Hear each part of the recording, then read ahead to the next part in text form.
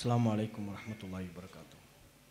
கண்ணியத்திற்குரிய எல்லாம் உள்ள அல்லாஹ்வின் நல்லடியார்களே, இந்த பொதுக்கூட்டத்தில் தௌஹீதை சொல் தலை நிமிர்ந்து நில் என்கிற தலைப்பு வழங்கப்பட்டிருக்கிறது.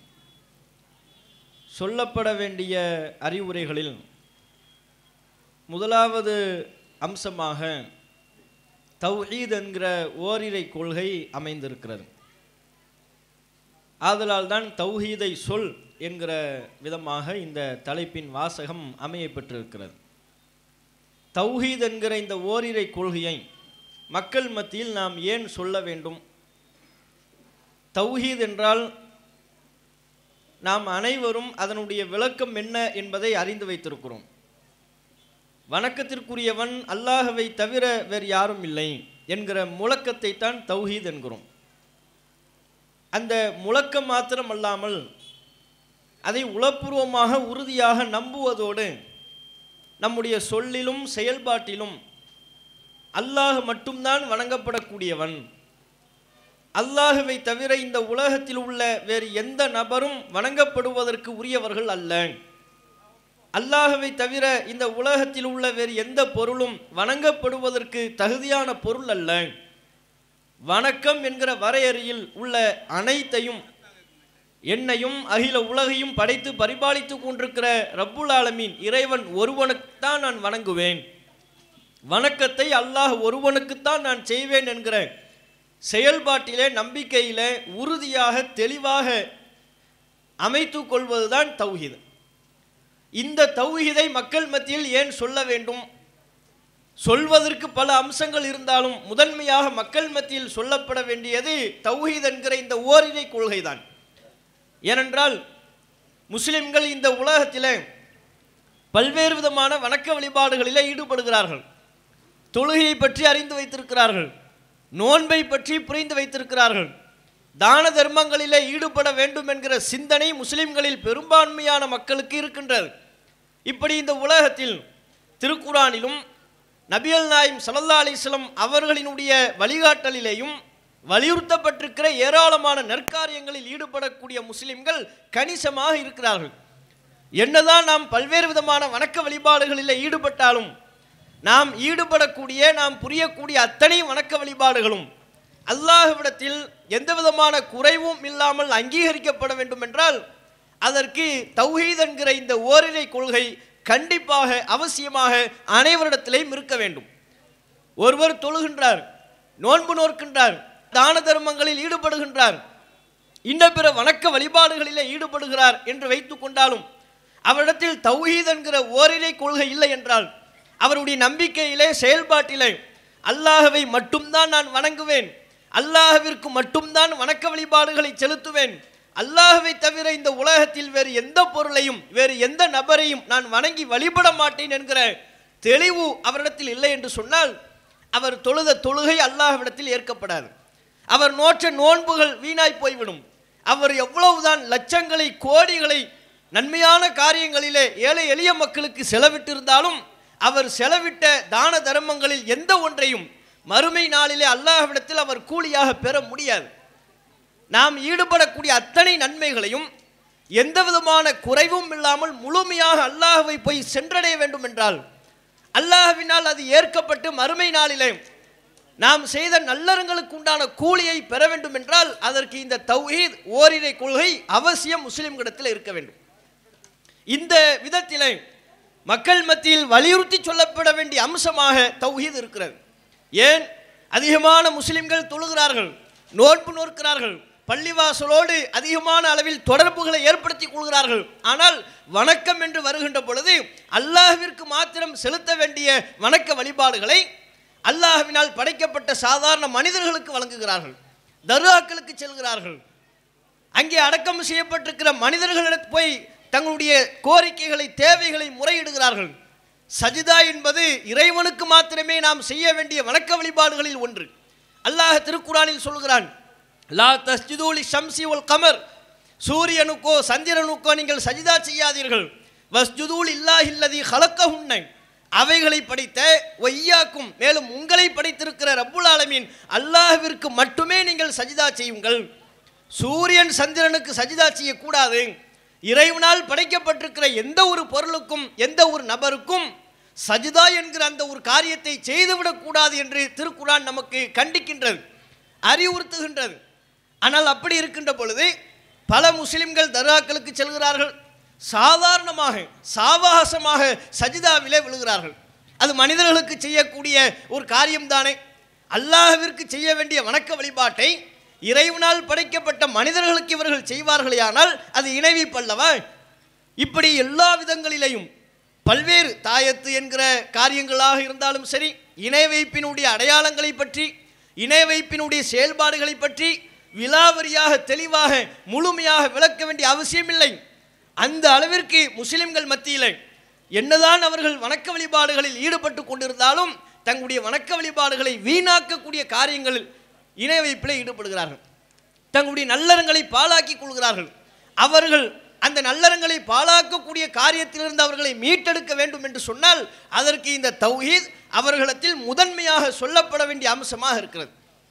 அது மாத்திரமா, இன்னும் இந்த தௌஹீத் என்பது நபிகள் நாயகம் ஸல்லல்லாஹு அலைஹி வஸல்லம் அவர்கள் சொல்கிறார்கள், நாளை மறுமை நாளிலே நாம் சுவனம் செல்ல வேண்டும் என்று சொன்னால் அதற்கும் இந்த தௌஹீத் ஓரிரை கொள்கைதான் முதன்மையான தகுதியாக முஸ்லிம்களிடத்திலே பார்க்கப்படுகிறது, மனிதர்களிடத்திலே பார்க்கப்படுகிறது. சுவனத்திற்கு செல்வதற்குண்டான தகுதிகளில் முதன்மையானது தௌஹீத். தொழுகை இருந்தால் மாத்திரம் போதாது, நோன்பு இருந்தால் மாத்திரம் போதாது, இன்ன பிற வணக்க வழிபாடுகள் இருந்தால் மாத்திரம் அவர் சுவனத்திற்குள்ளே பிரவேசிக்க முடியாது. இந்த வணக்க வழிபாடுகளுக்கெல்லாம் முத்தாய்ப்பாக அல்லாஹ் ஒருவனை மட்டுமே வணங்கக்கூடியவராக, வணக்க வழிபாடுகளை இறைவன் ஒருவனுக்கு மாத்திரமே செலுத்தக்கூடியவராக அவர் இருக்கணும், தௌஹீத்வாதியாக இருக்கணும். நபிகள் நாயகம் சொன்னார்கள், மன் மாத்தலா யுஷ்ரிகு பில்லாஹி ஷைஆ, எவர் ஒருவர் அல்லாஹ்விற்கு இணை கற்பிக்காமல் மரணிப்பாரும், மரணிக்கும் போது தௌஹீத்வாதியாக மரணிப்பது, மரணிக்கும் போது அல்லாஹ்விற்கு எந்த ஒன்றையும் இணையாக்காதவராக மரணிப்பது, அப்படி ஒருவர் மரணித்து விட்டால் தஹலல் ஜன்னான், அவர்தான் சுவனம் செல்வார். அல்லாஹுக்கு இணை கற்பிக்காமல் ஒருவர் மரணிக்கிறார் என்றால் அவர் சுவனம் செல்வார் என்று நபிகள் நாயகம் ஸல்லல்லாஹு அலைஹி வஸல்லம் அவர்கள் சொல்கிறார்கள். அப்போ மறுமை நாளில் சுவனம் தானே எல்லா முஸ்லிம்களுடைய இலக்கு. இன்றைக்கு இந்த உலகத்தில் என்னதான் நாம் நற்காரியங்களில் ஈடுபட்டாலும் நம்முடைய ஆசை எதை இலக்காக முன்வைத்து இந்த நற்காரியங்களில் ஈடுபடுகிறோம்? சொர்க்கம் என்கிற நிலையான இன்பத்தை இலக்காக வைத்துதான் இந்த உலகத்தில் நற்காரியங்களில் நாம் ஈடுபடுறோம். அப்போ அந்த சொர்க்கத்திற்கு நுழைய செய்வதற்கு நம்மை தகுதியாக்கக்கூடியதும் தௌஹீத் தான். தௌஹீத் இருந்தால் தான் சுவனத்திற்குரியவர்களாக நம்ம ஆக முடியும். தௌஹீத் இல்லாமல் எந்த ஒருவரும் ஓரிரை கொள்கையை பற்றியான புரிதல் இல்லாமல் ஓரிரை கொள்கையை மாத்திரமே செயல்படுத்தக்கூடிய நபராக அவர் இல்லாவிட்டால் கண்டிப்பாக மறுமை நாளில் சொர்க்கம் போக முடியாது. அப்போ அனைவரையும் சுவனத்தில் நுழைவதற்கு தகுதியாக்கக்கூடிய அடிப்படையான அம்சம் இந்த தௌஹீத். எல்லா முஸ்லிம்களும் சொர்க்கம் போகணும் தானே விரும்புகிறாங்க. அப்போ அவர்களுக்கு இந்த தௌஹீதை தானே நாம் முதன்மையாக எடுத்து சொல்ல வேண்டும். அதனால தான் தௌஹீதை சொல் என்பது சொல்லப்பட வேண்டிய அம்சங்களில் முதன்மையானவையாக தௌஹீதை நாம் வைக்க வேண்டும். நபிகள் நாயகம் ஸல்லல்லாஹு அலைஹி வஸல்லம் அவருடைய பிரச்சாரத்தை நீங்கள் எடுத்துக்கொள்ளுங்கள். நபிகள் நாயகம் ஸல்லல்லாஹு அலைஹி வஸல்லம் அவர்கள் 40ஆம் வயதில் தான் நபித்துவத்தை அடைகிறார்கள். அந்த வயதில் தான் நபிகள் நாயகம் ஸல்லல்லாஹு அலைஹி வஸல்லம் அவர்கள் ஏகத்துவ பிரச்சாரத்தை, இஸ்லாமிய பிரச்சாரத்தை முன்னெடுத்தார்கள். தம்முடைய 40 வயது வரையிலையும் தான் வாழ்ந்த வளர்ந்த சமூகத்தில் எத்தனையோ பல ஒழுக்கக்கேடான காரியங்களை கண்டார்கள், சமூக கொடுமைகளை கண்டார்கள். அப்படியான ஒழுக்கக்கேடான மற்றும் சமூக கொடுமைகளை எல்லாம் கண்டுதான் அவற்றிலிருந்து தம்மை விடுவித்துக் கொள்ளக்கூடிய விதமாக நபியாக இறை தூதராக நியமிக்கப்படுவதற்கு முன்பே ஹிரா என்கிற குகையில் தனித்திருந்து சமுதாயத்தை பற்றியான ஆழ்ந்த சிந்தனையில் தம்மை தனிமைப்படுத்தி கொண்டார்கள். சமுதாயத்தினோடு எந்த தொடர்பும் கொள்ளவில்லை. குடும்பத்தார்களை விட்டும் நபிகள் நாயகம் ஒதுக்கிவிட்டார்கள். தம்முடைய இருப்பிடத்திலிருந்து சற்று தொலைவில் இருக்கக்கூடிய ஒரு மலை, அந்த மலையின் உட்புறத்தில் இருக்கக்கூடிய ஒரு சிறிய குன்று, அதுதான் ஹிரா என்கிற குகை. அந்த குகைக்குள்ளாக நபிகள் நாயகம் அவர்கள் தஞ்சம் அடைந்து அங்கேயே அமைதியாக ஆழ்ந்த சிந்தனைக்கு உள்ளானார்கள். எதை பற்றி சிந்தித்தார்கள்? சமுதாயத்தை பற்றி சிந்தித்தார்கள், சமுதாயத்தின் அவலத்தை பற்றி சிந்தித்தார்கள், சமூக மக்கள் மத்தியில் புழங்கிக் கொண்டிருக்கக்கூடிய நடைமுறையில் இருக்கக்கூடிய ஒழுக்கக்கேடுகள் குறித்து பல்வேறு விதமான சிந்தனைகளிலே நபிகள் நாயகம் அவர்கள் ஈடுபட்டார்கள். அதற்கு பிறகுதான் நபிகள் நாயகம் அவர்கள் இறை தூதராக நியமிக்கப்படுறாங்க. நபிகள் நாயகம் ஸல்லல்லாஹு அலைஹி வஸல்லம் அவர்கள் இறை தூதராக நியமிக்கப்பட்ட அந்த துவக்கத்தில் தன் சமுதாயத்தில் தான் கண்ட அவலங்களில் எந்த ஒன்றை குறித்தும் பிரச்சாரம் செய்திருக்கலாம். முதன்மையான கருவாக வட்டியை பற்றி பிரச்சாரம் செய்திருக்கலாம். தம்முடைய சமூகத்தில் மலிந்திருந்த மது பழக்கத்தை பற்றி, குடிபானங்களை பற்றி பேசியிருக்கலாம். இன்னும் தம்முடைய சமூகத்தில் அதிக அளவில் அதிகரித்திருந்த மலிவாக காணப்பட்ட பெண் குழந்தைகளை உயிரோடு புதைப்பதை பற்றி துவக்கமாக இவை எல்லாவற்றையும் நபிகள் நாயகம் பிரச்சாரம் செய்தார்கள். ஆனால் நபியாக ஆக்கப்பட்ட முதலாவதாக துவக்கமாக மக்கள் மத்தியில் நபிகள் நாயகம் எதை செய்தார்கள்? எது குறித்து மக்கள் மத்தியில் பிரச்சாரம் செய்தால் உடனடியாக மக்கள் ஏற்றுக்கொள்வார்களோ, வரவேற்பு அளிப்பார்களோ, அப்படிப்பட்ட கருப்பொருளை மையப்படுத்தி நபிகள் நாயகம் பிரச்சாரத்தில் ஈடுபடவில்லை. முதன்மையாக நபிகள் நாயகம் அவர்கள் இறை தூதராக நியமிக்கப்பட்ட அந்த நொடியிலிருந்து மக்கள் மத்தியிலே பிரச்சாரம் செய்வதற்கு முதன்மையாக நபிகள் நாயகம் எடுத்துக்கொண்ட கருப்பொருள் தௌஹீத் தான். மக்கள் எல்லாம் அழைத்தார்கள். அல்லாஹ்வின் புறத்திலிருந்து நபிகள் நாயகத்திற்கு உத்தரவு, அன்திர் அஷீரத்தக்கல் அக்ரபீன், நபியே உம்முடைய சொந்த பந்தங்கள் அனைவரையும் அழைத்து எச்சரிக்கை செய்வீராக, பிரச்சாரத்தை நீங்கள் செய்ய துவங்குங்கள் என்று அல்லாஹ்வின் புறத்திலிருந்து நபிகள் நாயகத்திற்கு கட்டளை வந்த மாத்திரத்தில் தன் சமுதாய பிரமுகர்கள், குடும்பத்தார்கள், சொந்த பந்தங்கள் அனைவரையும் அழைத்தார்கள். ஒருவர் விடாமல் தம்முடைய சமூகத்தில் உள்ள முக்கிய பிரமுகர்கள் அனைவரையும் அழைத்து நபிகள் நாயகம் சொன்ன பிரச்சாரத்தின் முதலாவது பகுதி தௌஹீத் தான். தௌஹீதைத்தான் சொன்னார்கள்.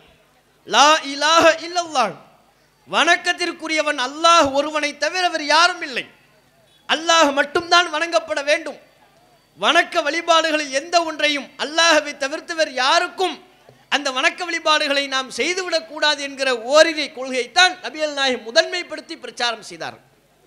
இன்றைக்கு மக்கள் மத்தியில் அந்த தௌஹீத் என்கிற ஓரிரை கொள்கை தான் சரியான புரிதல் இல்லாமல், தெளிவு இல்லாமல், அற்ப காரணங்களுக்காக கூட இறைவனுக்கு இணை கற்பிக்கக்கூடியவர்களாக மாறிவிடுகிறார்கள். குழந்தை இல்லையா, அல்லாஹ்ட்ட கேட்க வேண்டியதானே, அல்லாஹ் குழந்தையை தரமாட்டேன்னு சொன்னானா? அந்த அதிகாரம் எனக்கு இல்லை, நீங்கள் யார் அவுலியாக்கள், இறைநேசர்கள், மகான்கள் என்று ஏற்படுத்தி கொண்டீர்களோ அவங்களுக்கு தான் அந்த ஆற்றல் என்று அல்லாஹ் சொன்னானா? இவங்க உடனே தர்காவுக்கு ஓடிடுவாங்க. போகும்போது ஒரு எண்ணெயை வாங்கிட்டு போகிறது, அங்கே இருக்கிற விளக்கில் அப்படி எண்ணெயை ஊற்றிடுவாங்க. ஊற்றினா என்னவா, அடுத்த வருஷம் குழந்தை பிறந்துடும். எங்கிட்ட உள்ள கண்டுபிடிப்புன்னு தெரில, எந்த ஆதாரத்தின் பேரில் இப்படி செய்கிறார்கள்?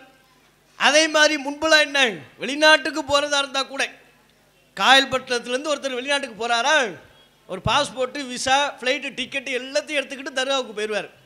அவுலியா முன்னால் வச்சாகணும்.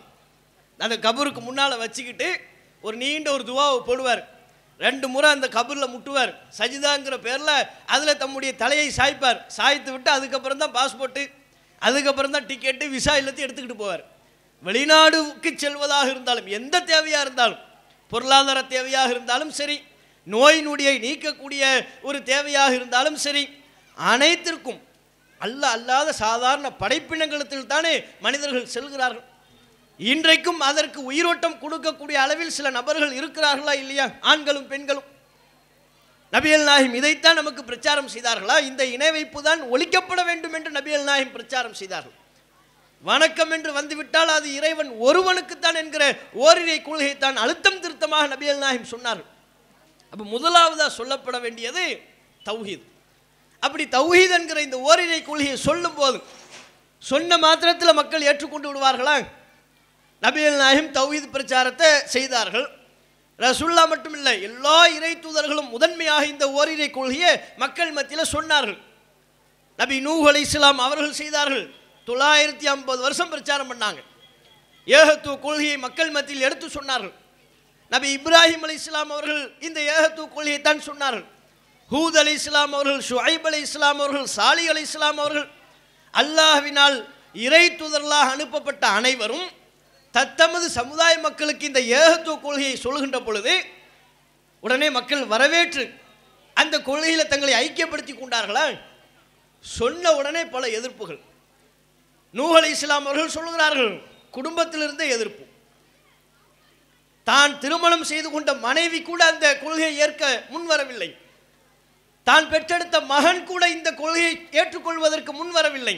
எதிர்ப்புகள். தான் எந்த சமுதாய மக்களோடு பிறந்து வளர்ந்து பழகினார்களோ அந்த சமுதாய மக்களும் நூஹ் அலைஹிஸ்ஸலாம் அவர்கள் சொன்ன கொள்கையை ஏற்கவில்லை, எதிர்த்தார்கள். அந்த எதிர்ப்பு என்பது நபி நூஹ் அலைஹிஸ்ஸலாம் அவர்களுக்கு மட்டுமல்ல, இப்ராஹிம் அலைஹிஸ்ஸலாம் அவர்கள் இந்த பிரச்சாரத்தை செய்த போது இப்ராஹிம் நபியையும் எதிர்த்தார்கள். இப்ராஹிம் அலைஹிஸ்ஸலாம் அவர்களை பெற்றெடுத்த தந்தை எதிர்த்தார் இப்ராஹிம் நபியை. இப்ராஹிம் அலைஹிஸ்ஸலாம் அவர்கள் வளர்ந்த அந்த சமுதாயம் எதிர்த்தது. ஊரை விட்டு வெளியேற்றப்பட வேண்டும் என்று துடித்தார்கள். நெருப்பிலிட்டு அவர் எப்படியேனும் பொசுக்கி கொண்டு விட வேண்டும் என்று கங்கணம் கட்டி செயல்பட்டார்கள். இப்ராஹிம் அலைஹிஸ்ஸலாம் அவங்க இந்த கொள்கையை சொல்லும் போதும் எதிர்ப்பு வந்தது. ஷுவைப் அலைஹிஸ்ஸலாம், சாலிஹ் அலைஹிஸ்ஸலாம் எல்லா தூதரும் இந்த ஓரிரை கொள்கையை சொன்ன போது எதிர்க்கத்தான் செய்தார்கள். ஊரை விட்டு துரத்த முடியுமான்னு பார்த்தாங்க, கொல்ல முடியுமா என்று சமயம் பார்த்தார்கள். நபிகள் நாயகம் ஸல்லல்லாஹு அலைஹி வஸல்லம் அவர்களுக்கும் அதே நிலைதான் ஏற்பட்டது. இறை தூதர் வழி நடந்த மூமின்கள், ஒவ்வொரு இறை தூதரையும் நம்பிக்கை கொண்டு செயல்பட்ட அந்த நன்மக்கள் இந்த சத்திய பிரச்சாரத்தை செய்கின்ற பொழுது அவர்களும் பல எதிர்ப்புகளுக்கு உள்ளானார்கள். கண்டிப்பாக நிச்சயமாக ஒரு இறைவனைத்தான் வணங்க வேண்டும் என்கிற கொள்கையை சொல்கின்ற பொழுது எதிர்ப்பு வரும். அது நம்முடைய வீட்டிலிருந்தும் அந்த எதிர்ப்புகள் வரலாம். நாம் பிறந்து வளர்ந்த தெருவிலிருந்து, ஊரிலிருந்து, சொந்த பந்தங்களின் புறத்திலிருந்து, அனைத்து தரப்பிடமிருந்தும் எதிர்ப்புகள் வரலாம். தௌஹீதை சொன்னால் எதிர்ப்பு வரும். நீங்கள் வரதட்சணையை பற்றி பேசும்போது கூட அதிக அளவில் எதிர்ப்புகள் வராது. நல்ல விஷயம் தானே, வரதட்சணை தானே வாங்க வேண்டாம்னு சொல்கிறாங்க அப்படின்னு ஒரு 4 பேர் 5 பேர் அமைதியாக இருந்துருவான். வட்டியை பற்றி பேசும்போது கூட அதில் ஒரு 5 பேர் அமைதியாக இருப்பாங்க. வட்டியை பற்றின கூடாதுங்கிறாங்க. உண்மையிலே சமூகத்தில் அது ஒரு பெரிய நெருக்கடியாக, பெரிய அளவிற்கு ஒரு வேதனையாகத்தானே இருக்கிறது. வட்டி ஒழிக்கப்பட வேண்டிய ஒன்று தான் நினைப்பார்கள், அமைதி காப்பார்கள். இப்படி சமூக தீமைகள் குறித்து மக்கள் மத்தியில் பிரச்சாரம் செய்கின்ற பொழுது கூட எதிர்ப்புகள் அவ்வளவா வராது. ஆனால் கொள்கை தொடர்பாக ஒரு இறைவனைத்தான் வணங்க வேண்டும் என்கிற தௌஹீதை பற்றி பிரச்சாரம் செய்கின்ற பொழுது கண்டிப்பாக எதிர்ப்பு வரும். காலங்காலமாக எங்கள் முன்னோர்கள் எங்களை எந்த கொள்கையில் வார்த்தெடுத்தார்களோ அதுக்கு மாற்றமான புதிய கொள்கையை நோக்கி எங்களை அழைக்கிறீர்களா? புதுசாக நீ ஒரு கொள்கையை சொல்லலாம்னு பார்க்குறியா? அந்த கொள்கைக்கு என்ன நீங்கள் அழைக்கிறீங்களா அப்படின்னு எதிர்ப்பார்கள். எதிர்ப்புகள் வரும்போது கொள்கையை பிரச்சாரம் செய்யக்கூடிய மூமின்கள் எப்படி நடந்து கொள்ள வேண்டும்? எதிர்ப்புகளை கண்டு அஞ்சி விடாமல், எதிர்ப்புகளை பார்த்து தளர்ந்து விடாமல், என்னதான் நீங்கள் எதிர்ப்புகளை எங்களுக்கு வழங்கினாலும் சரி, நாங்கள் தலை நிமிர்ந்து இந்த சத்திய பிரச்சாரத்தில் ஈடுபடுவோம் என்று நம்முடைய செயல்பாடு அமைக்கணும். அதுதான் தலை நிமிர்ந்து நிற்பதை பற்றியான பகுதி. தௌஹீதை சொல்லும் போது தலைக்குனிவை உண்டாக்கக்கூடிய அளவிற்கு பல நெருக்கடிகளை ஏற்படுத்துவார்கள். சொல்ல முடியாத அளவிற்கு துன்பங்களை வாரி இறைப்பார்கள். அந்த துன்பங்களை கண்டு எல்லாம் தளர்ந்து விடாமல், தலை குனிந்து விடாமல், தலை நிமிர்ந்து இந்த தௌஹீத் பிரச்சாரத்தை நாம் இறுதி வரை முன்னெடுத்து கொண்டிருக்கணும். அதைத்தான் எல்லா தூதர்களும் செஞ்சாங்க. இப்ராஹிம் அலைஹிஸ்ஸலாம் அவர்களுக்கு வராத எதிர்ப்புகளா? மூசா அலைஹிஸ்ஸலாம் அவர்களுக்கு வராத எதிர்ப்புகளா? நமது நாயகம் ஸல்லல்லாஹு அலைஹி வஸல்லம் அவர்களுக்கு வராத எதிர்ப்புகளா? எத்தனை எதிர்ப்புகள்! தாயிப் என்கிற நகரத்தில் நபிகள் நாயகம் அவர்கள் தௌஹீத் பிரச்சாரத்தை செய்ய சென்ற பொழுது ரசூலுல்லாஹ்வுக்கு துணைக்கு ஆட்கள் இருந்தாங்களா? உதவிக்கு பக்கபலமாக ரசூலுல்லாஹ்வுக்கு சப்போர்ட் பண்ணுறதுக்கு ஆட்கள் இருந்தார்களா? யாரும் இல்லாமல் தன்னந்தனியாகத்தான் நபிகள் நாயகம் சென்றார்கள். சமுதாயத்தின் ஆதரவு ரசூலுல்லாஹ்வுக்கு இல்லை. பெரும் அளவிற்கு ஒரு படை பட்டாளம் நபிகள் நாயகம் ஸல்லல்லாஹு அலைஹி வஸல்லம் அவர்களுக்கு இல்லை. தன்னந்தனி ஒரு நபராக இருந்து கொண்டு தாயிப் நகரத்திற்கு சென்று இந்த சத்திய பிரச்சாரத்தை, ஓரிரை கொள்கை நபிகள் நாயகம் சொன்னார்களே, சொன்னால் அந்த மக்கள் எதிர்ப்பார்கள், அடிப்பார்கள், துரத்துவார்கள் என்பது ரசூலுல்லாஹ்வுக்கு தெரியாதா? தெரியும். நம்ம தனியாக போகிறோம், பக்கபலத்திற்கு யாரும் இல்லை.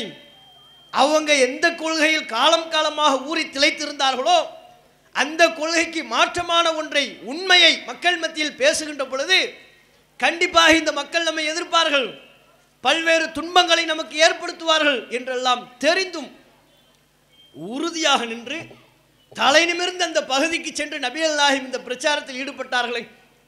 இன்றைக்கு நாம் அப்படி இருக்கின்றோமா? தௌஹீத் என்கிற இந்த பிரச்சாரத்தை பற்றி இன்றைக்கு பலருடைய புரிதல் என்ன? சேர்ந்தா தான் போவார். ஒரு நபரை சந்தித்து பிரச்சாரம் பண்ணணும்னு வைங்க, இவர் நம்ம ஏன் தனியாக போகணும்னு நினைப்பார். 4 பேர் நமக்கு கூட வந்தால் தான் போக முடியும். அவர் வராரா, இவர் வராரா, அவர் வரலன்னா அப்போ கேன்சல், இவர் வரலையே அப்போ நான் போக முடியாது. எல்லாரும் சேர்ந்து வாங்கப்பா போவோம். தனியாக நம்ம போய் எப்படி சொன்ன அது என்ன நமக்கு என்ன வேலையா என்று நினைப்பார்கள். அப்போ பிரச்சாரம் செய்வதற்கு நமக்கு உறுதுணையாக பல நபர்கள் வேண்டும் என்று நாம் நினைக்கிறோமே. நபிகள் நாயகம் ஸல்லல்லாஹு அலைஹி வஸல்லம் அவர்கள் தனி ஒரு நபராக இருந்து கொண்டு பல பகுதிகளுக்கு சென்று பிரச்சாரம் செய்தார்களே. இப்ராஹிம் அலைஹிஸ்ஸலாம் அவங்க என்ன, இன்ன இப்ராஹிமக்கான உம்மத்தன், இப்ராஹிம் அலைஹிஸ்ஸலாம் அவர்கள் ஒரு சமுதாயமாக இருந்தார்கள் என்று அல்லாஹ் சொல்கிறான். அப்படின்னா என்ன, அவங்க தனி நபர் தான், உறுதுணைக்கு ஆதரவுக்கு ஆட்கள்லாம் இல்லை. ஆனால் ஒரு சமுதாயம் செய்ய வேண்டிய பிரச்சாரத்தினை தனி ஒரு நபராக இருந்து கொண்டு நபி இப்ராஹிம் அலைஹிஸ்ஸலாம் அவர்கள் செய்தார்கள். மக்களினுடைய ஆதரவையெல்லாம் எதிர்பார்க்கல, மக்களினுடைய உதவியெல்லாம் இப்ராஹிம் அலைஹிஸ்ஸலாம் அவர்கள் நாடவில்லை. அவர்களுடைய இலக்கு சத்திய பிரச்சாரத்தை, ஓரிரை கொள்கையை மக்கள் மத்தியில் கொண்டு போய் சேர்க்க வேண்டும். எல்லா மக்களையும் தௌஹீத்வாதிகளாக, ஒரு இறைவனை மாத்திரமே வணங்கி வழிபடக்கூடிய மக்களாக மாற்ற வேண்டும். அதற்காக வேண்டி எந்த சிரமங்களையும் சந்தித்துக் கொள்வதற்கு தயாராகத்தான் நபி இப்ராஹிம் அலைஹிஸ்ஸலாம் அவர்கள் இருந்தார்கள். அந்த உறுதிப்பாட்டோடு நாம் போகும். நபிகள் நாயகம் வழி நடந்த எத்தனையோ பல சஹாபாக்கள் இந்த மார்க்கத்தை பிரச்சாரம் செய்தார்கள், தங்கள் அளவில் கடைபிடித்தார்கள், பிற மக்களுக்கு எடுத்து சொன்னார்கள் என்கிற காரணத்திற்காகவே எதிர்க்கப்படவில்லையா, இன்னல்களுக்கு ஆளாக்கப்படவில்லையா? சத்திய மார்க்கத்தை பிரச்சாரம் செய்வதற்காக வேண்டிய தன்னுடைய உயிரை அர்ப்பணித்த பல நபித்தோழர்கள் இஸ்லாமிய வரலாற்றில் இல்லையா? எத்தனை சஹாபாக்கள் இந்த பிரச்சாரத்திற்காக தங்களை வருத்தி கொண்டார்கள். பிலால் ரலியல்லாஹு அன்ஹு, அம்மார் ரலியல்லாஹு அன்ஹு, சுமையா போன்ற சஹாபிய பெண்மணிகள், அவர்களெல்லாம் இந்த மார்க்கத்திற்காக செய்த தியாகங்கள் கொஞ்ச நெஞ்சமா? இஸ்லாமிய வழிவந்த இஸ்லாமிய வரலாற்றில் நபிகள் நாயகம் ஸல்லல்லாஹு அலைஹி வஸல்லம் அவர்களை பின்பற்றி இந்த மார்க்கத்தை பிற மக்களுக்கு எடுத்துச் சொல்ல வேண்டும் என்பதற்காக எத்தனையோ பல இன்னல்களுக்கும் துன்பங்களுக்கும் பல சஹாபாக்கள் ஆளாகி இருக்கிறார்கள். ஆரம்ப காலகட்டத்தில் சொகுசோடு வாழ்ந்தவர்கள், பல இன்பங்களோடு பொருளாதார வளத்தோடு வாழ்ந்தவர்கள் எல்லாம் தௌஹீதை ஏற்றுக்கொண்டதற்கு பிறகு தங்களுடைய பொருளாதார வளத்தை இழந்தார்கள், குடும்ப ஆதரவை இழந்தார்கள். எப்படிப்பட்ட சஹாபாக்கள் எல்லாம் இப்படிப்பட்ட பல தியாகங்களில் ஈடுபட்டார்கள் என்பதை நாம் மறந்து இன்றைக்கு கேளிக்கைகளையும் அற்பமான காரியங்களையும் ஈடுபட்டு கொண்டிருக்கிறோம். மார்க்கத்துக்கு செய்யப்பட்ட தியாகங்களை நம்ம மறந்துட்டோம். இந்த தௌஹீத் கொள்கை இன்றைக்கு நம்மிடத்தில் எப்படி வந்தது, அந்த வழிபாதை என்ன, அந்த சுவடுகள் என்ன என்பதையெல்லாம் சிந்திப்பதற்கு கூட நம்ம தயாராகும். கேளிக்கையில் மூழ்கிவிட்ட ஒரு சமூகமாக நம்முடைய கடந்த கால வரலாற்றை, குறிப்பாக இஸ்லாமிய மார்க்கம் வளர்வதற்காக செய்யப்பட்ட தியாக வரலாற்றை துளியும் நினைவில் வைக்காத ஒரு சமூகமாக நம்ம மாறிட்டோம். நம்முடைய நினைவில் நிறைந்திருப்பதெல்லாம் எது? சினிமா படங்கள், கூத்தாடிகள், இந்த உலகத்தினுடைய அற்பமான இன்பங்கள், பொருளாதார மோகம், இதுதான் நம்முடைய கண்ணுக்கு முன்பாக நிற்கின்றது. மார்க்கத்தின் சத்திய பாதையிலிருந்து, அதற்காக செய்யப்பட்ட தியாகங்களில் நினைவுகளிலிருந்து நம்மை வழிபெறல செய்யக்கூடியவையாக இந்த உலகத்தின் அற்ப இன்பங்கள் தான் இருக்கிறது. இளைஞர்கள் எடுத்துக்கொண்டால் ஆளுக்கு ஒவ்வொரு டைப்பில் அலைஞ்சிக்கிட்டு இருக்கிறான். ஒவ்வொரு சினிமா நடிகை ஃபோட்டோவை அவன் செல்ஃபோனில் வைத்துக்கொண்டு, சினிமா நடிகை ஃபோட்டோவையும் செல்ஃபோனில் வைத்துக்கொண்டு, முகப்பு அட்டையில் பார்த்தா ஒரு நடிகை இருப்பாள். யாருன்னு? உங்கள் மாமி மகளாவ, யார் அவ, நீ கல்யாணம் பண்ண போகிற பொண்ணா, உனக்கு பேசி வச்சிருக்கிற பொண்ணா? குறைஞ்சபட்சம் அந்த அளவுக்காவது ஒரு கேப் இருக்கணும்ல. எந்த விதமான சம்பந்தமும் இருக்காது. கேட்டால் சினிமா படத்தில் அந்த நடிகை நடிக்கிறேன், எனக்கு ரொம்ப பிடிச்ச நடிகை, அதனால தான் அவள் ஃபோட்டோவை வச்சுருக்கிறேங்க. சினிமா நடிகர்களுடைய ஃபோட்டோக்களையும் அவர்கள் செய்யக்கூடிய கூத்துக்களையும் செல்ஃபோனில் நிரப்பி வைத்துக் கொள்வார்கள். அவங்கள மாதிரி அலையிறது, டிசைனாக முடிய வெட்டிக்கிட்டு, டிசைனாக சட்டையை போட்டுக்கிட்டு, ஃபேண்டு பார்த்தீங்கன்னு வைங்க, வளைச்சி பாக்கெட் வச்சுருப்பார், 10 பாக்கெட்டு, முன்னால் 2 பின்னால் 2. சில பேர் பேண்டு போட்டு வரான், பைக்கில் போகும்போது கீழே விழுந்து 2 முட்டும் தேஞ்சு போயிருச்சோன்னு நம்ம நினச்சோம். என்னப்பா கீழே விட்டியாங்க, வாப்பா என்னாச்சு உனக்கு, ஏன் 2 முட்டும் தேஞ்சு போயிருக்கு, கிழிஞ்சு போயிருக்குன்னு கேட்டால் ஃபேஷனு.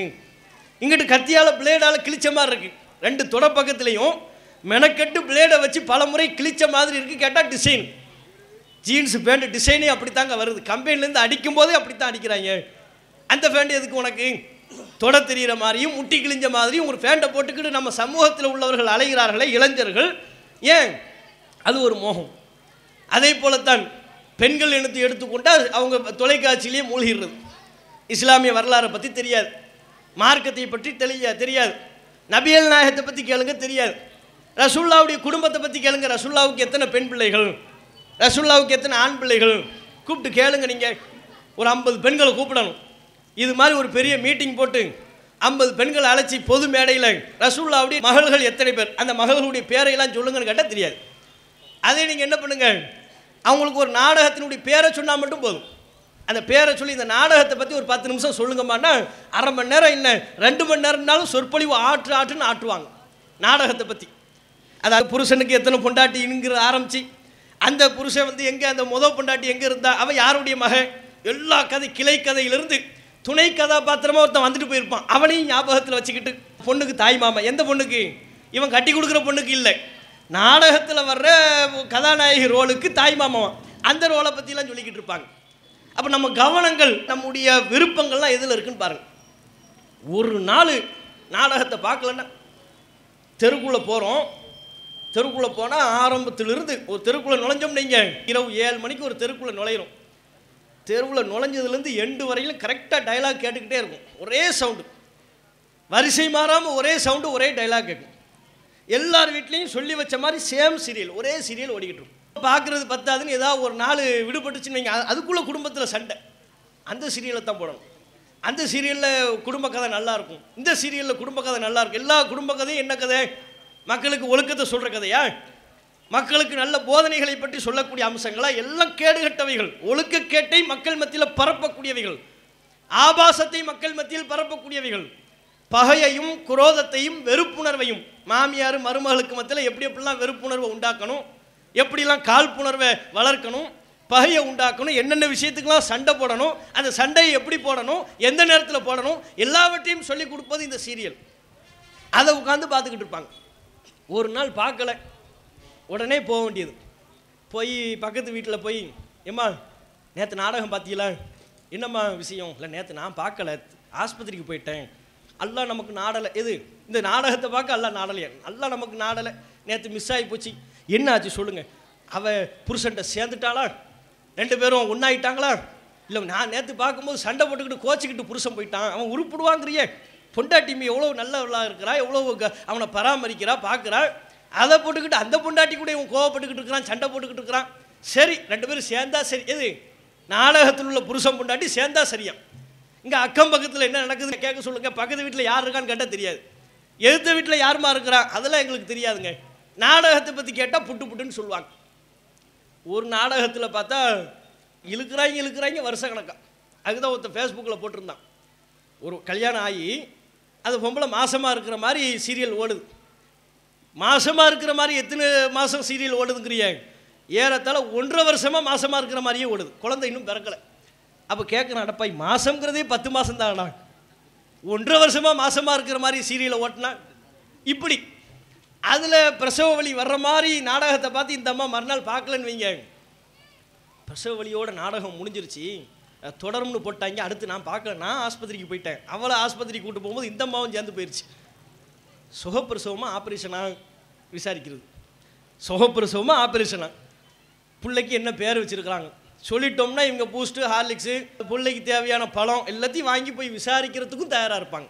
இப்படியா இந்த சமூகத்தை பற்றியும் மக்கள் மத்தியில் இருக்கக்கூடிய செயல்பாடுகளை பற்றியும் மார்க்கத்தினுடைய தொடர்பு இல்லாதவைகள் குறித்தும் சிந்திக்கக்கூடியவர்கள் மிக குறைவானவர்களாக இருக்கிறார்கள். அதனால தான் நம்ம சொல்கிறோம் மார்க்கத்தை மக்கள் மத்தியில் சொல்லப்பட வேண்டும். அப்படி சொல்லப்பட வேண்டிய விஷயவற்றில் முதலாவதாக தௌஹீத் இருக்கணும். அதை சொல்லும்போது பல எதிர்ப்பு வரும், பல இன்னல்கள் வரும். அந்த இன்னல்களில் சிரமங்கள் எல்லாம் தாங்கி கொண்டு களத்தில் நின்று சத்திய பிரச்சாரத்தில் தொடர்ந்து ஈடுபடணும். அந்த உறுதியை இந்த தௌஹீத் தரும்.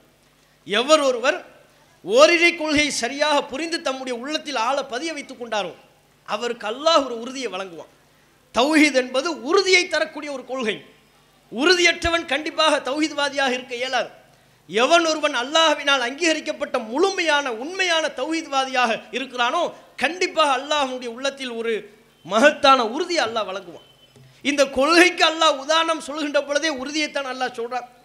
மசலு கலிமத்தின் தையிபத்தின் க ஷஜரத்தின் தையிபான். நல்ல கொள்கைக்கு உதாரணம், நல்ல தூய்மையான வார்த்தைக்கு உதாரணம் உறுதியான மரத்தின் தூய்மையான மரத்திற்குண்டான உதாரணத்தை போல. அஸ்லுஹா சாபித்துன் வ ஃபர்உஹா ஃபிஸ் ஸமா. அதனுடைய ஆழமான வேர் அடிவேர் ஆழமாக தரையில் வேரூன்றி இருக்கிறது. வ ஃபர்உஹா ஃபிஸ் ஸமா. அதனுடைய கிளைகளோ வானளாவிய அளவில் பரப்பி இருக்கிறது. துத்தி உக்கலாக குள்ள ஹீனம்பி இது நிரப்பிஹா. அல்லாஹ்வின் அனுமதியோடு அல்லாஹ்வின் கட்டளையின்படி தன்னுடைய கனிவர்க்கங்களை மக்களுக்கு வழங்குகின்றது என்று அல்லாஹ் ரப்புல் ஆலமீன் சொல்கிறான். பாருங்க, இந்த தௌஹீத் கொள்கைக்கு அல்லாஹ் சொல்லக்கூடிய அற்புதமான அந்த உதாரணத்தை பாருங்க. தௌஹீத் கொள்கைக்கு அல்லாஹ் காட்டக்கூடிய உதாரணம் தூய்மையான உறுதியான மரத்திற்கு அல்லாஹ் உதாரணம் என்கிறான். தூய்மையான உறுதியான மரத்திற்கு சமம். அந்த மரம் எப்படிப்பட்டது? அதனுடைய வேர் ஆழமாக தரையில் வேரூன்றி இருக்கிறது, உறுதியாக பலமாக பற்றி பிடித்திருக்கின்றது, கிளைகளோ வானளாவிய அளவில் பரப்பி இருக்கிறது, கனிவர்க்கங்களை மக்களுக்கு அல்லாஹ்வின் கட்டளையின்படி வழங்கி கொண்டிருக்கிறது, மக்களுக்கு பலன் தரக்கூடியவையாக இருக்கிறது, உறுதியான மரமாக இருக்கிறது, பல கிளைகள் கொண்டவையாக இருக்கிறது. பல கிளைகள் கொண்டவையாக இருக்கின்ற காரணத்தினால் மக்களுக்கு அது நிழல் தரக்கூடியவையாக இருக்கும். அதே வேளை அல்லாஹ்வின் கட்டளையின்படி மக்களுக்கு அது கனிவர்க்கங்களை வழங்குகிறது. அப்படின்னா மக்களுக்கு அது பயன்படக்கூடியதாக இருக்கு. இதுதான் தௌஹீத்வாதிக்குள்ள உதாரணம். அப்போ தௌஹீத்வாதி என்பவன் உறுதியான மக்களுக்கு கனி தரக்கூடிய மரத்தை போன்றவன். தானும் உறுதியாக இருப்பான். இந்த கொள்கையை பிற மக்களுக்கு எடுத்து சொல்வான். அதுதான் கனி கொடுக்கிறது. மக்களுக்கு பயனுள்ள வகையில் தம்முடைய கொள்கையை மக்கள் மத்தியில் பிரச்சாரம் செய்வான். சொல்லும்போது பல எதிர்ப்புகள், பல்வேறு விதமான இன்னல்கள் வரும். அப்போது அவன் உறுதியாக நிற்பான். எப்படி உறுதியான மரம் புயல் காற்றின் போதும் தன்னை சேதப்படுத்தக்கூடிய காரியங்கள் நிகழும் போதும் அது உறுதியாக தன்னை நிலைநிறுத்தி கொள்கிறதோ, அப்படி ஒரு தௌஹீத்வாதி சோதனைகள் வரும்போது உறுதியாக நிற்பான். அப்படி நாம் நிற்கிறோமாங்கிறது யோசிச்சு பாருங்க. சாதாரணமான கொள்கையா இது? எத்தனை மக்களுக்கு இந்த தௌஹீத் கொள்கை வழங்கப்படாமல் இருந்திருக்கிறது. இஸ்லாம் என்கிற இந்த பொக்கிஷம், ஒரு இறைவனைத்தான் வணங்க வேண்டும் என்கிற இந்த ஓரிரை கொள்கை நபிமார்களின் வாரிசுகளுக்கு வழங்கப்படாத அம்சம், நபிமார்களின் குடும்பத்தார்களுக்கு வழங்கப்படாத ஒரு அம்சம். அல்லாஹ் நமக்கு நாடி நமக்கு இதை தந்திருக்கிறான். இந்த தௌஹீதை அல்லாஹ் நமக்கு தந்ததினால்தான் சமூகத்தில் பல்வேறு விதமான அந்தஸ்துகளோடு நாம் வாழ்ந்து கொண்டிருக்கிறோம். உலகத்தில் எத்தனையோ பல மக்கள் இருக்கிறாங்க, தம்முடைய அறிவை அடகு வைத்தவர்களாக இருக்கிறார்கள். அற்ப காரணங்களுக்காகவெல்லாம் தம்முடைய அறிவை இழந்தவர்களாக இருக்கிறார்கள். பல மூட நம்பிக்கைகளிலே மூழ்கி திளைத்து கொண்டிருக்கிறார்கள். அப்படியான மூட நம்பிக்கைகளில் மூழ்க விடாமல் நம்முடைய அறிவை பாதுகாத்துக் கொள்ளக்கூடிய ஒரு செயல்பாட்டை நமக்கு தந்தது எது? இந்த தௌஹீது தான் நமக்கு விழிப்புணர்வை தந்தது, மூட நம்பிக்கைகளிலிருந்து நம்மை மீட்டெடுத்தது என்பதை எந்த ஒருவராவது மறக்க முடியுமா, மறுக்க முடியுமா? உலகத்தில் எவ்வளோ மூட நம்பிக்கையை பார்க்குறோம். ஜோசியம் என்கிற மூட நம்பிக்கையை பார்க்குறோம்.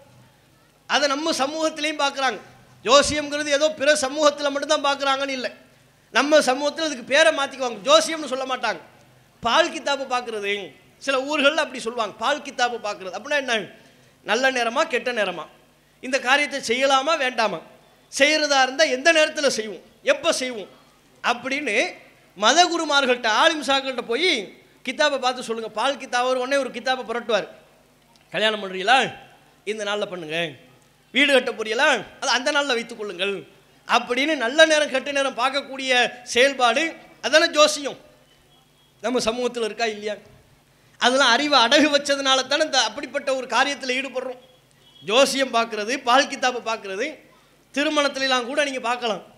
பத்திரிக்கை அடிப்பாங்க. நம்ம சமூகத்தில் திருமணத்துக்கு ஒரு பத்திரிக்கை அடிப்பாங்க. பத்திரிக்கை பார்த்தீங்கன்னு வைங்க, இப்போ அடிக்கிறது குறைவாக இருந்தாலும் முன்பெல்லாம் ரொம்ப அதிகமாக அடிப்பாங்க. அடிக்கும் போது பேர், மணமகன் பேருக்கு முன்னால் அடைமொழியை பார்க்கணுமே. இன்னாரின் பேரனும் இன்னாரின் மகனும் ஆகிய தீன் குல செல்வன். யாருக்கு? அந்த அவனுக்கு மூதேவிக்கு பட்டம் தீன் குல செல்வன். பள்ளிவாசல்னு என்னன்னு தெரியாது, பள்ளிவாசல் பக்கமே வந்திருக்க மாட்டான். அவனுக்கு பட்டம் தீன் குல செல்வன். இவருக்கும் இன்னாரின் பேத்தியும் இன்னாரின் புதல்வியும் ஆகிய தீன் குல செல்வி, அவளுக்கு தீன் குல செல்வி. எது மார்க்கத்துக்கு ரொம்ப பாடுபட்டிருக்கிறாள்ல, இஸ்லாமிய மார்க்கத்தை பரப்புறதுக்காக வேண்டி பெரிய தியாகங்கள்லாம் பண்ணியிருக்கிறாள். அதனால் அவளுக்கு பேர் என்ன? தீன் குல செல்வி. இவன் ரெண்டு பேருக்கும் கல்யாணம். எப்போ கல்யாணம்? பெரியோர்கள் நிச்சயித்தபடி காலை 10:30 நண்பகல் 12 மணிக்குள் இந்த இடத்தில் வைத்து திருமணம் நடைபெறும். போடுறாங்களா பத்திரிக்கையில்? அப்படி தானே போடுறாங்க. நீங்கள் இப்போவும் உங்களுக்கு பத்திரிக்கை வந்து அதை எடுத்து பாருங்கள். நேரத்தை பற்றி போடும்போது இப்படி தான் போடுவாங்க. காலை 10:30 நண்பகல் 12 மணிக்குள் இந்த சபையில் வைத்து பெரியவர்களுடைய துவாப்படி திருமணம் நடைபெறும். அது என்ன 12 மணிக்குள்ள? 12 மணிக்கு மேலே கல்யாணம் பண்ணால் என்ன பிரச்சனை? உனக்கு என்ன சிக்கல்? அதான் நல்ல நேரம் கெட்ட நேரம், முபாரக்கான நேரம்ன்றுவான். அந்த 10 12 மணிக்குள்ளே தான் முபாரக்கான நேரம் அப்படின்னு யார்ப்பா சொன்னாங்க? அது ஆலிம்சா பால் கித்தாவை பார்த்து கரெக்டாக சொல்லிட்டாரு. செக் பண்ணி தாங்க சொன்னார் எங்கள் ஆலிம்சா, சும்மாலாம் சொல்லலை. கித்தாப்பை புரட்டினாரு, என் பேரை கேட்டார், நீ 12 மணிக்குள்ளே கல்யாணம் பண்ணிக்கப்பான்னாரு. அதனால தான் எவ்வளோ பேர் எங்கள் ஊரில் அப்படி தானே கல்யாணம் பண்ணாங்க, ஜெகஜோதியாக வாழ்ந்துக்கிட்டு இருக்கிறாங்க. நானும் அந்த நேரத்தில் தான் கல்யாணம் பண்ணுவேன்னு நிற்கிறார். இதான் நல்ல நேரம் கெட்ட நேரம் பார்க்குறது. ஒரு நேரம், ஒரு நேரத்தை சொல்லி இது நல்ல நேரம் இது கெட்ட நேரம்னு சொல்கிறாங்களே, அதை மனிதர்கள் ஏற்றுக்கொள்கிறார்களே, இது அறிவு அடகு வைக்கிறது இல்லையா? அல்லாஹ் அப்படியா வைத்திருக்கிறான், காலத்தை அப்படித்தான் நல்லா தீர்மானிச்சிருக்கிறானா? குறிப்பிட்ட ஒரு நேரம் நல்ல நேரம் என்றும் குறிப்பிட்ட ஒரு நேரம் கெட்ட நேரம் என்றும் அல்லாஹ் தீர்மானிச்சிருக்கிறானால், எல்லா நேரமும் எல்லா காலமும் மனிதர்களுக்கு பொதுவானது. எந்த ஒரு நேரமும் எல்லா மக்களுக்கும் கெட்டதாக இருக்காது. அதே போலத்தான் எந்த ஒரு நேரமும் எல்லா மக்களுக்கும் நன்மையானதாக இருக்காது. ஒவ்வொருவருக்கு அல்லாஹ் நாடியதன்படி நன்மைகளோ தீமைகளோ ஏற்படுகிறது. அது நேரத்தை மையப்படுத்தி அல்ல, அந்த நேரத்தையும் காலத்தையும் இயக்கக்கூடிய இறைவனின் விதிப்படி நடக்கக்கூடிய ஒரு செயல் அது. அப்போ இறைவன் தான் இதை இயக்குகிறான், இறைவன் தான் இவற்றை நிர்வகிக்கிறான் என்பதை புறந்தள்ளிவிட்டு இந்த நேரத்துக்கே பவர் இருக்கு, இந்த நேரம் நல்ல நேரம் இந்த நேரம் கெட்ட நேரம்ங்கிற மூட நம்பிக்கையில் மூழ்கி கொண்டிருக்கிறார்களே. ஜோசியம் பார்க்குறாங்களே, பால் கித்தாபு பார்க்குறாங்களே, இன்னும் பல்வேறு விதமான சூனியம்ங்கிற மூட நம்பிக்கையில் இருக்கிறாங்க. அதுவும் ஒரு மூட நம்பிக்கை தானே. சூனியம்னா என்ன? பில்லி சூனியம் ஏவல் செய்வினை பல பேரில் சொல்லப்படுது. இவர் என்னவா தெருவில் போய்கிட்டு இருப்பார், ஒரு தேங்காவை பார்த்துட்டான்னு வைங்க, 1/2 கிலோமீட்டர் சுற்றி போவார். ஆஹா தேங்காவை கொண்டு வந்து போட்டிருக்கிறாங்க, என்ன தேங்காவை போட்டாங்க, நமக்கு செய்வினை வைக்க போகிறாங்க, இந்த தேங்காவை நம்ம தாண்டி போயிட்டோம், முடிஞ்சு போச்சு, கதை முடிஞ்சிருச்சு. என்னப்பா கதை முடியும்? புருஷன் பொண்டாட்டி பிரிஞ்சிருவோம், குடும்பத்தில் பெரிய பிரச்சனை ஏற்பட்டுரும், வியாபாரத்தில் நஷ்டம் ஏற்பட்டுரும். இது எல்லாமே எப்படிப்பா நடக்குது? அந்த தேங்காவுனால தான் நடக்குது.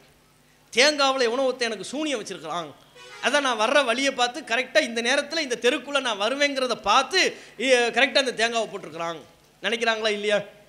இந்த தேங்காய் எலுமிச்சம்பழம் பூ இதையெல்லாம் பார்த்தா என்ன, அதெல்லாம் செய்வினைக்குரிய சூனியத்துக்குரிய பொருள்னு நினைக்கிறாங்க. எவனோ எங்கோ ஒருத்தன் இருந்து கொண்டு இந்த பொருட்களை பயன்படுத்தி சூனியம் வைப்பான, சூனியம் பண்ணுவான. உடனே என்னவான், அதை தாண்டி போயிட்டா நமக்கு பிரச்சனை பாதிப்பு வந்துடும், குடும்பத்தில் பிரச்சனை வந்துடும், நம்ம பைத்தியக்காரனாக மாறி போயிடுவோம், வியாபாரத்தில் நஷ்டம் ஏற்பட்டு விடும் நினைக்கிறாங்களா இல்லையா? இது மார்க்கத்தில் இருக்கா? நபியல் நாயிம் ஸல்லல்லாஹு அலைஹி வஸல்லம் அவர்கள் மிக தெளிவாக சொன்னார்கள், லா யதுகுலுல் ஜன்னத ஆக்குன், பெற்றோரை நோவினை செய்பவன் சுவனத்தில் நுழைய மாட்டான். அந்த பட்டியலில் ரசூலுல்லாஹ் சொன்னாங்க, வலா முஃமினும் பிசிஹ்ரின், சூனியத்தை உண்மை என்று நம்பக்கூடியவனும் சுவனத்தில் நுழைய மாட்டான். சூனியத்துக்கு சக்தி இருக்கு, அது உண்மை அப்படின்னு யார் நம்புகிறாங்களோ அவர்கள் சுவனத்தில் நுழைய மாட்டார்கள் என்று, சொர்க்கத்தில் போக மாட்டார்கள் என்று நபிகள் நாயகம் ஸல்லல்லாஹு அலைஹி வஸல்லம் சொல்கிறாங்க. அப்போ சூனியத்தை உண்மைன்னு நம்பக்கூடாதுன்னா அதனுடைய பொருள் என்ன? ஜோசியத்தை எப்படி உண்மைன்னு நம்பக்கூடாதோ அதுபோலத்தான் சூனியத்தையும் உண்மை என்று நம்பக்கூடாது. ஜோசியம் எப்படி பொய்யோ பித்தலாட்டமோ அதுபோலத்தான் சூனியம் ஏவல் செய்வினை என்கிற இந்த செயலும் பித்தலாட்டம் பொய். அதை இன்றைக்கு பல மக்கள் அதில் போய் காசை வீணாக்குகிறார்களே. சூனியம்ங்கிற உள்ள நம்பிக்கை இருக்க போய் பொருளாதாரத்தை இழக்கிறாங்க, குடும்பத்தில் பல பிரச்சனை. இன்றைக்கு வரையிலையும் நரபலி என்கிற அளவிற்கெல்லாம் பிற சமூகத்தில் செல்கிறதே எதன் பேரில்? செய்வினையின் பேரில் இல்லையா, சூனியத்தின் பேரில் இல்லையா? நரபலி கொடுக்குறாங்க, தான் பெற்றெடுத்த மகளை அறுக்கிறான். சமீபத்தில் கூட நம்ம பார்த்துருப்போம், 2 பொம்பளை பிள்ளை, வயசுக்கு வந்த 2 பொம்பளை பிள்ளையை அறுத்து அப்படி வீட்டுக்குள்ளே இருக்கிறான். கேட்டால் என்னவா, அறுத்து கொலை பண்ணிட்டான். கொலை பண்ணி முடித்ததற்கு பிறகு சொல்கிறான், இப்போ எழுந்து வருவாங்க, என் 2 பிள்ளைங்களும் எழுந்து வருவார்கள் என்கிறான். எப்படிப்பா சொல்கிறேன்? இல்லை அவர் ஜோசியக்காரர் சொன்னார், குடும்பத்துக்கு ஒரு பெரிய இழுக்கு ஏற்பட்டிருக்கணும், அதை உன்னுடைய 2 பெண் பிள்ளைகளை நீ அறுத்து பலி கொடுத்து விட்டால் உனக்கு வைக்கப்பட்டிருக்கிற எல்லா விதமான துன்பமும் அகன்று விடும், உனக்கு நல்லதே நடக்கும், உன் பிள்ளைகளுக்கும் நல்லது நடக்கும்னு சொன்னாங்க. அதனால தான் என் 2 பிள்ளைகளை அறுத்துட்டேங்கிறான். குடும்பத்தோட பலர் தற்கொலை செய்து கொண்டார்களே, இதே இந்த சூனியத்தின் நம்பிக்கையினால, செய்வினையின் நம்பிக்கையினால குடும்பத்தோடு சேர்ந்து தற்கொலை செய்து கொள்கிறார்கள். இதெல்லாம் எதன் பேரில்? மூட நம்பிக்கை இல்லையா? இந்த மூட நம்பிக்கையிலிருந்து நம்மை காப்பாற்றியது எது? அல்லாஹ் நமக்கு வழங்கியிருக்கிற இந்த ஓரிரை கொள்கையிலே தௌஹீது இல்லையா? தௌஹீத் என்கிற இந்த கொள்கை நமக்கு போதிக்கப்படுவதற்கு முன்பு நம் சமூக மக்கள் எப்படி இருந்தார்கள்? பல்வேறு விதமான அறியாமைகளில், பல்வேறு விதமான மூட நம்பிக்கைகளில் மூழ்கி இருந்தார்கள். எதற்கெடுத்தாலும் மூட நம்பிக்கை, சின்ன சின்ன காரியங்களுக்கெல்லாம் கூட மூட நம்பிக்கையை சொல்லுவாங்க. வெளியே நல்ல காரியத்துக்கு போகிறதா இருந்தால் விதவைகள் முகத்தில் முழிக்கக்கூடாது, மங்களகரமாக இருக்கிற பெண் முகத்தில் முழிச்சா தான் நல்லது அப்படின்னு வெளியூருக்கு குடும்பத்தார்களை அனுப்பி வைக்கிறதா இருந்தால், தான் கணவனையோ மகனையோ வெளியூருக்கு அனுப்பி வைக்கிறதா இருந்தால் வெளியே வந்து பார்ப்பாங்க. பிள்ளைய வாசலில் நிப்பாட்டி வச்சுக்கிட்டு வெளியே வந்து பார்க்குறது. பார்த்துட்டு கொஞ்சம் இரு, சரியில்லாத ஒரு பொம்பளை போகிறா, என்னவா சரியில்லாத பொம்பளைனா என்னவா, விதவை அம்மங்கலியாக உள்ள ஒரு பொம்பளை போகிறா, இப்போ நீ வராது நில்லுன்னு சொல்லிக்கிட்டு அவளை அனுப்பி வச்சுக்கிட்டு அதுக்கப்புறம் சுமங்கலி அல்ல மாங்கலியமாக இருக்கிறேன் புருஷனோடு இருக்கிற பெண்ணு வந்தவொடனே இப்போ வெளியே வா, இதெல்லாம் நம்ம சமூகத்தில் இருந்துச்சா இல்லையா? இப்படி பார்க்கக்கூடிய மூட நம்பிக்கையின் அடிப்படையில் செயல்படக்கூடிய சமூகமாகத்தானே நம்ம சமூக மக்கள் இருந்தார்கள். அந்த மூட நம்பிக்கைக்கெல்லாம் இல்லாமல் நம்மளை காப்பாற்றியது எது? இந்த தௌஹீத் தான் நம்மளை காப்பாற்றுச்சு. சின்ன விஷயங்களுக்கெல்லாம் மூட நம்பிக்கை. உள்ளங்கை அரிச்சிச்சுன்னு அதுக்கு ஒரு அர்த்தம். பெரியவங்க முன்னால் உள்ளங்கை அரிச்சிட்டோம்னு நீங்கள், என் பேர பிள்ளைக்கு உள்ளங்கை அரிக்குது அப்படின்னா என்னவா, கூரையை பிச்சுக்கிட்டு பணம் கொட்ட போகுதுன்னு அர்த்தம். எவன் சொன்னா உங்களுக்கு? கூட்டத்தில் யாருக்கும் உள்ளங்கை அரிக்காமல் ஒருத்தனுக்கு மட்டும் உள்ளங்கை அரிச்சா என்ன அர்த்தம்? அவனை பூச்சி கடிச்சிருக்குன்னு அர்த்தம். அவன் தான் ஆஸ்பத்திரிக்கு போகணும். என்னமோ பாருங்கள் எனக்கு மட்டும் கை அரிக்குது, அவன் இப்போ ஆஸ்பத்திரிக்கு போனோம்னா அவ்வளோதான், லேசாக அந்த நேரத்தில் இருமிட்டினா உனக்கு கொரோனா இருக்கிறது கூட வாய்ப்பு இருக்குது, ஆஸ்பத்திரியில் அட்மிட் ஆகுன்றுவான். அட்மிட் ஆனோம்னா அவ்வளோதான், 1 மாதமோ 15 நாளோ 2 வாரமோ முடிஞ்சு போச்சு. அப்போ உள்ளங்கை அரிச்சா பணம் கொட்டும்னாங்க, அதை நம்பினாங்க. இப்படி நம்ம ஒரு சின்ன உதாரணத்துக்கு ஒரு சில விஷயங்களை மேற்கோள் காட்டினாலும் அற்ப காரியத்திலிருந்து உயிர் போகக்கூடிய காரியம் வரையிலையும் பல மூட நம்பிக்கையில் நம் சமூக மக்களும் பிற சமுதாய மக்களும் மூட நம்பிக்கையில் மூழ்கி திளைத்து கொண்டிருக்கிற பொழுது குறிப்பிட்ட ஒரு சமூகம், குறிப்பிட்ட ஒரு பகுதியினர் அந்த மூட நம்பிக்கையெல்லாம் இல்லாமல், இதெல்லாம் மூட நம்பிக்கை, இதெல்லாம் பொய், எந்த சூனியத்துக்கும் நான் பயப்பட மாட்டேன், எந்த ஜோசியத்தையும் நான் நம்ப மாட்டேன், அதன் பேரில் என்னுடைய பொருளாதாரத்தை இழக்க மாட்டேன், என் குடும்பத்தை இழக்க மாட்டேன், என் அறிவை இழக்க மாட்டேன் என்று நாம் நிற்கிறோமே, இந்த தெளிவை நமக்கு வழங்கியது தௌஹீத்.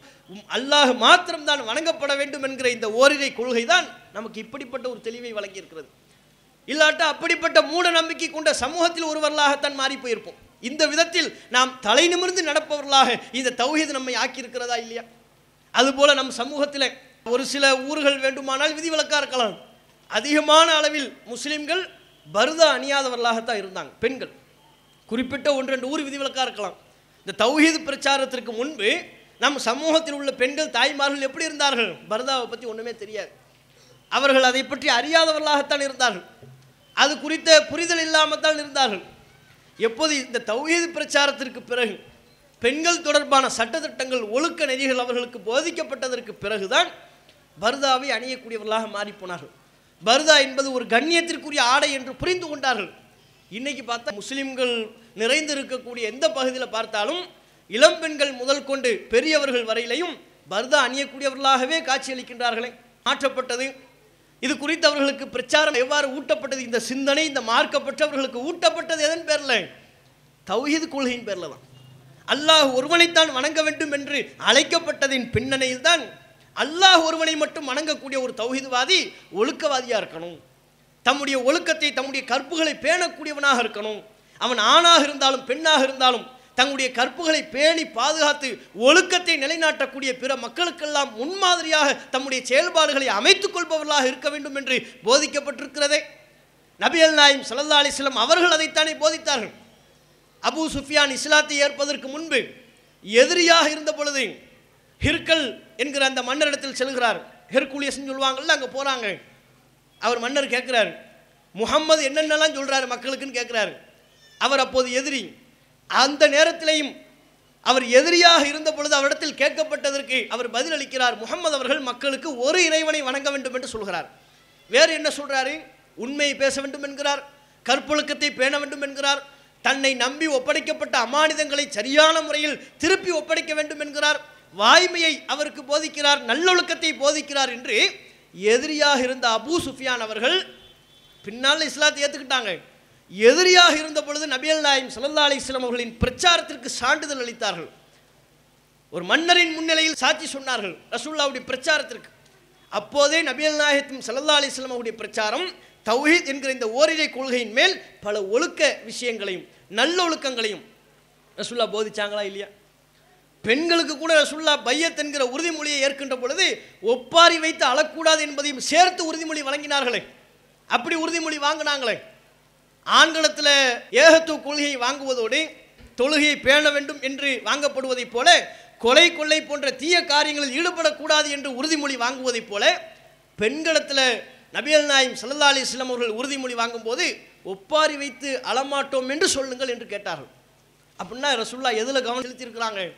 தௌஹீத் கொள்கையோடு சேர்த்து ஒழுக்க விஷயம், அன்றாட நடைமுறைகள் சார்ந்த அம்சங்கள், அதிலேயும் நபிகள் நாயகம் ஸல்லல்லாஹு அலைஹி வஸல்லம் அவர்கள் கவனம் செலுத்தி இருக்கிறார்கள் என்பதை காட்டுகிறதா இல்லையா? அப்போ தௌஹீத் அப்படிப்பட்ட ஒருவனாக இந்த கொள்கை எவனுடைய உள்ளத்தில் ஆழமாக பதிந்திருக்கிறதோ அவன் கொள்கை அளவில் சரியாக இருப்பதோடு ஒழுக்க ரீதியாகவும் தன்னை சரிப்படுத்திக் கொள்வான்.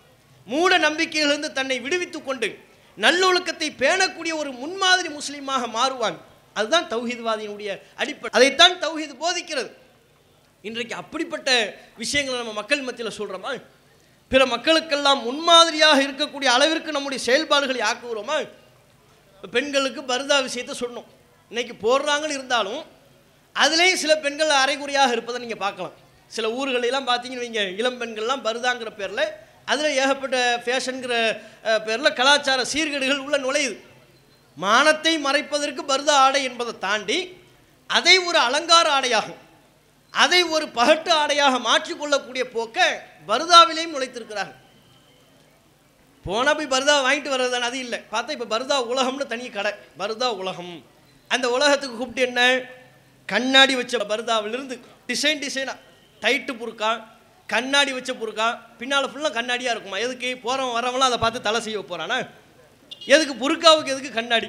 பின்னாடி ஃபுல்லாக கண்ணாடி வச்ச புருக்காவை அது போடுறது, டிசைன் புருக்காங்கிற பேரில். அதில் என்ன டிசைன் வேண்டி கிடக்குது? அதுவே மானத்தை மறைக்கிறதுக்குரிய ஒரு ஆடை தானே. 10 புருக்கா போட போனால் அதில் இது நல்லா இருக்குது, இது பிடிச்சிருக்குன்னு ஒன்று எடுத்துகிட்டு போகணும். அதை விட்டுவிட்டு என்ன, அதில் அந்த டிசைன் இருக்கா, இந்த டிசைன் இருக்கா? பர்தா விற்கிறவனுக்கு மன உளைச்சல் உண்டாக்குறது. இவங்க போய் நின்றுக்கிட்டு அந்த புருக்கா எடுத்து போடுங்க, இந்த புருக்கா இன்னும் இந்த ஊரில் அந்த பர்தா கிடைக்குது, இந்த புருக்கா கிடைக்குது, நம்ம ஊரில் இன்னும் வரலையாது இப்படின்னு கேட்கக்கூடிய அளவிற்கு சில பெண்கள் மாறி போகக்கூடிய செயல்பாடுகள் இருப்பதை பார்க்கணும். அதையெல்லாம் விட்டொழித்து விட்டு பிற மக்களுக்கு நம்ம முன்மாதிரியாக மாறணும். இஸ்லாமிய பிரச்சாரம், தௌஹீத் பிரச்சாரம் தமிழகத்தில் வேறுன்றுவதற்கு என்ன காரணம்? ஆரம்பகால பள்ளிவாசல்லாம் காயல்பட்டினம் போன்ற பகுதிகளில் இருக்குல்ல, எந்த அடிப்படையில்? எப்படி இஸ்லாம் இங்கிருந்து இது போன்ற பகுதிகளிலிருந்து வளர்கிறது? எப்படி? அரேபியர்கள் கடல் வழியாக வாணிபம் செய்ய, வியாபாரம் செய்ய வருகின்ற பொழுது அவர்களுடைய கொள்கை, அவர்களுடைய ஒழுக்கம், அவர்களுடைய செயல்பாடுகளை பார்த்து நம்முடைய முன்னோர்கள் கவரப்பட்டாங்க. இவங்க கொள்கை நல்லா இருக்கு, வியாபாரத்தில் நேர்மையாக இருக்கிறாங்க, மூட நம்பிக்கையெல்லாம் இல்லாமல் இருக்கிறாங்க, உண்மையாக இருக்கிறாங்க, உண்மையை பேசுகிறாங்க, உண்மையை செயல்படுத்துகிறாங்க என்று அவர்களுடைய பண்புகளால், குண நலன்களால் ஈர்க்கப்பட்டு தான் நம்முடைய முன்னோர்கள் இஸ்லாத்திற்கு மாறி போனார்கள். நாமும் நம்முடைய முன்னோர்கள் ஒரு 5, 6, 10 தலைமுறைகளுக்கு முன்பாக, 20 தலைமுறைகளுக்கு முன்பாக சென்று பார்ப்போமேயானால் நம்முடைய முன்னோர்களும் இந்துவாகவோ கிறிஸ்தவராகவோ தான் இருப்பார். இந்த நாடுகளில் உள்ள ஏனைய கலாச்சாரங்களை பின்பற்றக்கூடியவராகத்தான் இருந்திருப்பார். இஸ்லாமியர்களாக நம்முடைய முன்னோர்கள் மாறியதற்குண்டான காரணம் அவருடைய கொள்கையினால் ஈர்க்கப்பட்டு, அவர்களிடத்தில் இருந்த ஒழுக்கத்தினால் ஈர்க்கப்பட்டு. அப்போ தௌஹீத் பிரச்சாரம் செய்வதற்குண்டான அம்சங்களில் ஒன்று நம்முடைய வாழ்வியலை பிறருக்கு பிரச்சாரம் செய்யக்கூடிய வாழ்வியலாக மாற்றுவது. அப்படி நாம் நம்முடைய செயல்பாடுகள் அமைத்துக் கொள்ளணும். அல்லாஹ் ரப்புல் ஆலமீன் திருக்குர்ஆனில் சொல்கிறாங்க, குன்தும் கைர உம்மத்தின், நீங்கள் தான் சிறந்த சமுதாயம், உஹ்ரிஜத் லின்னாஸ், வெளிப்படுத்தப்பட்ட மக்களில் நீங்கள் சிறந்தவர்கள். இது நாள் வரையிலேயும் அந்த சமூகத்திலேயே பல உம்மத்துகள் இருந்தார்கள். அந்த உம்மத்தில் சிறந்த உம்மத் என்று அல்லாஹ் நமக்கு சொல்கிறான். எதன் பேரில்? தஅமுரூன பில் மஅரூஃப் வ தன்ஹவுன அனில் முன்கர், நீங்கள் தான் நன்மையை ஏவுகிறீர்கள், தீமையை தடுக்கிறீங்க. நன்மையில் சிறந்த நன்மை எது? தௌஹீத். தீமைகளில் மிக மோசமான அருவருக்கத்தக்க தீமை எது? ஷிர்க். அப்போ தௌஹீதை ஏவுகிறீர்கள், ஷிர்க்கை தடுக்கிறீங்க, அதனால் நீங்கள் சிறந்த சமுதாயம் என்று அல்லாஹ் நமக்கு சான்றிதழ் அளிக்கிறாங்க. அல்லாஹ் நம்மை சிறந்த சமுதாயம் என்று சொல்வதற்கு அடிப்படை காரணமே இந்த தௌஹீத் பிரச்சாரம். இந்த பிரச்சாரத்தில் நாம் நம்மை ஈடுபடுத்தி கொள்ளக்கூடிய நன்மக்களாக திகழணும். இந்த தௌஹீதுங்கிற வார்த்தை குறிப்பிட்ட ஒரு இயக்கத்திற்கு சொந்தம் என்றோ, குறிப்பிட்ட ஒரு சாராருக்கு சொந்தம் என்றோ, இன்னென்ன நபர்கள் தான் பிரச்சாரத்தில் ஈடுபடுவார்கள், நமக்கெல்லாம் பிரச்சாரம் பண்ண வேண்டிய அவசியம் இல்லை என்றோ நாம் புரிந்துவிடக்கூடாது. பல பேர் அப்படி புரிந்து தான் விலகி நிற்கிறது. என்ன, அதெல்லாம் பிரச்சாரம்ல அவங்க பார்த்துக்குவாங்க, அதுக்கு 7 வருஷம் ஆலிம்ஸ்னு படித்தாங்கல்ல, ஆலிம்சாக்கள் பார்த்துக்குவாங்க, 3 வருஷம் 2 வருஷம்னு ஆலிமாக்கள்னு படிக்கிறாங்க, அவங்க பார்த்துக்குவாங்க, நமக்கு அந்த டியூட்டிலாம் இல்லை, அந்த வேலையெல்லாம் இல்லைன்னு நினைக்கிறாங்க. பிரச்சாரம் என்பது ஆலிம்கள் சம்பந்தப்பட்ட பகுதி அல்ல, அனைத்து மூமின்கள் சம்பந்தப்பட்ட பகுதி. தௌஹீதை பிற மக்கள் மத்தியில் எடுத்து சொல்ல வேண்டும் என்பது மார்க்கத்தை கற்றறிந்த மார்க்க அறிஞர்களின் பணி மாத்திரமல்ல, அவர்கள் செய்ய வேண்டிய முதன்மையான பணி என்றாலும் கூட அனைத்து மூமின்களினுடைய பணி. அதை உணர்ந்து நம்முடைய கடமை, நம்முடைய பொறுப்பை உணர்ந்து நம்மதூரில், குறைந்தபட்சம் நம்மதூரில் இருக்கக்கூடிய எல்லா முஸ்லிம்களுக்கும் இந்த ஏகத்துவத்தை நான் எடுத்து சொல்வேன். நாளை மறுமை நாள் அல்லாஹ் என்னை கேள்விக்குள்ளாக்குகின்ற பொழுது, உன் ஊரில் உள்ள எல்லா முஸ்லிம்களையும் சந்தித்து இந்த கொள்கையை சொன்னியா, எல்லா மக்களுக்கும் இந்த பிரச்சாரத்தின் எடுத்துரைத்தாயா என்று கேள்வி எழுப்புகின்ற பொழுது, இறைவா, என் சக்திக்கு உட்பட்டு என்னால் என்ற அளவில் இந்த கொள்கையை நான் பிற மக்களுக்கு பரவுவதற்கு, கடத்துவதற்கு நான் ஒரு பங்களிப்பை செய்தேன் என்று இறைவனிடத்தில் பதில் சொல்லத்தக்க வகையிலேயாவது நாம் இந்த மார்க்க பிரச்சாரத்தில் ஆண்கள் பெண்கள் ஈடுபட வேண்டும். அத்தகைய ஒரு பாக்கியத்தை அல்லாஹ் ரப்புல் ஆலமீன் நம் அனைவருக்கும் தந்தருள்வானாக என்று கேட்டு என்னுடைய உரையை நிறைவு செய்து கொள்கிறேன். வாஹிரு தாவானா அனில் ஹம்துலில்லாஹி ரப்பில் ஆலமீன். அஸ்ஸலாமு அலைக்கும் வரஹ்மத்துல்லாஹி வபரகாத்துஹு.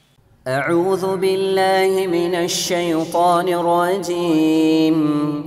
بسم الله الرحمن الرحيم.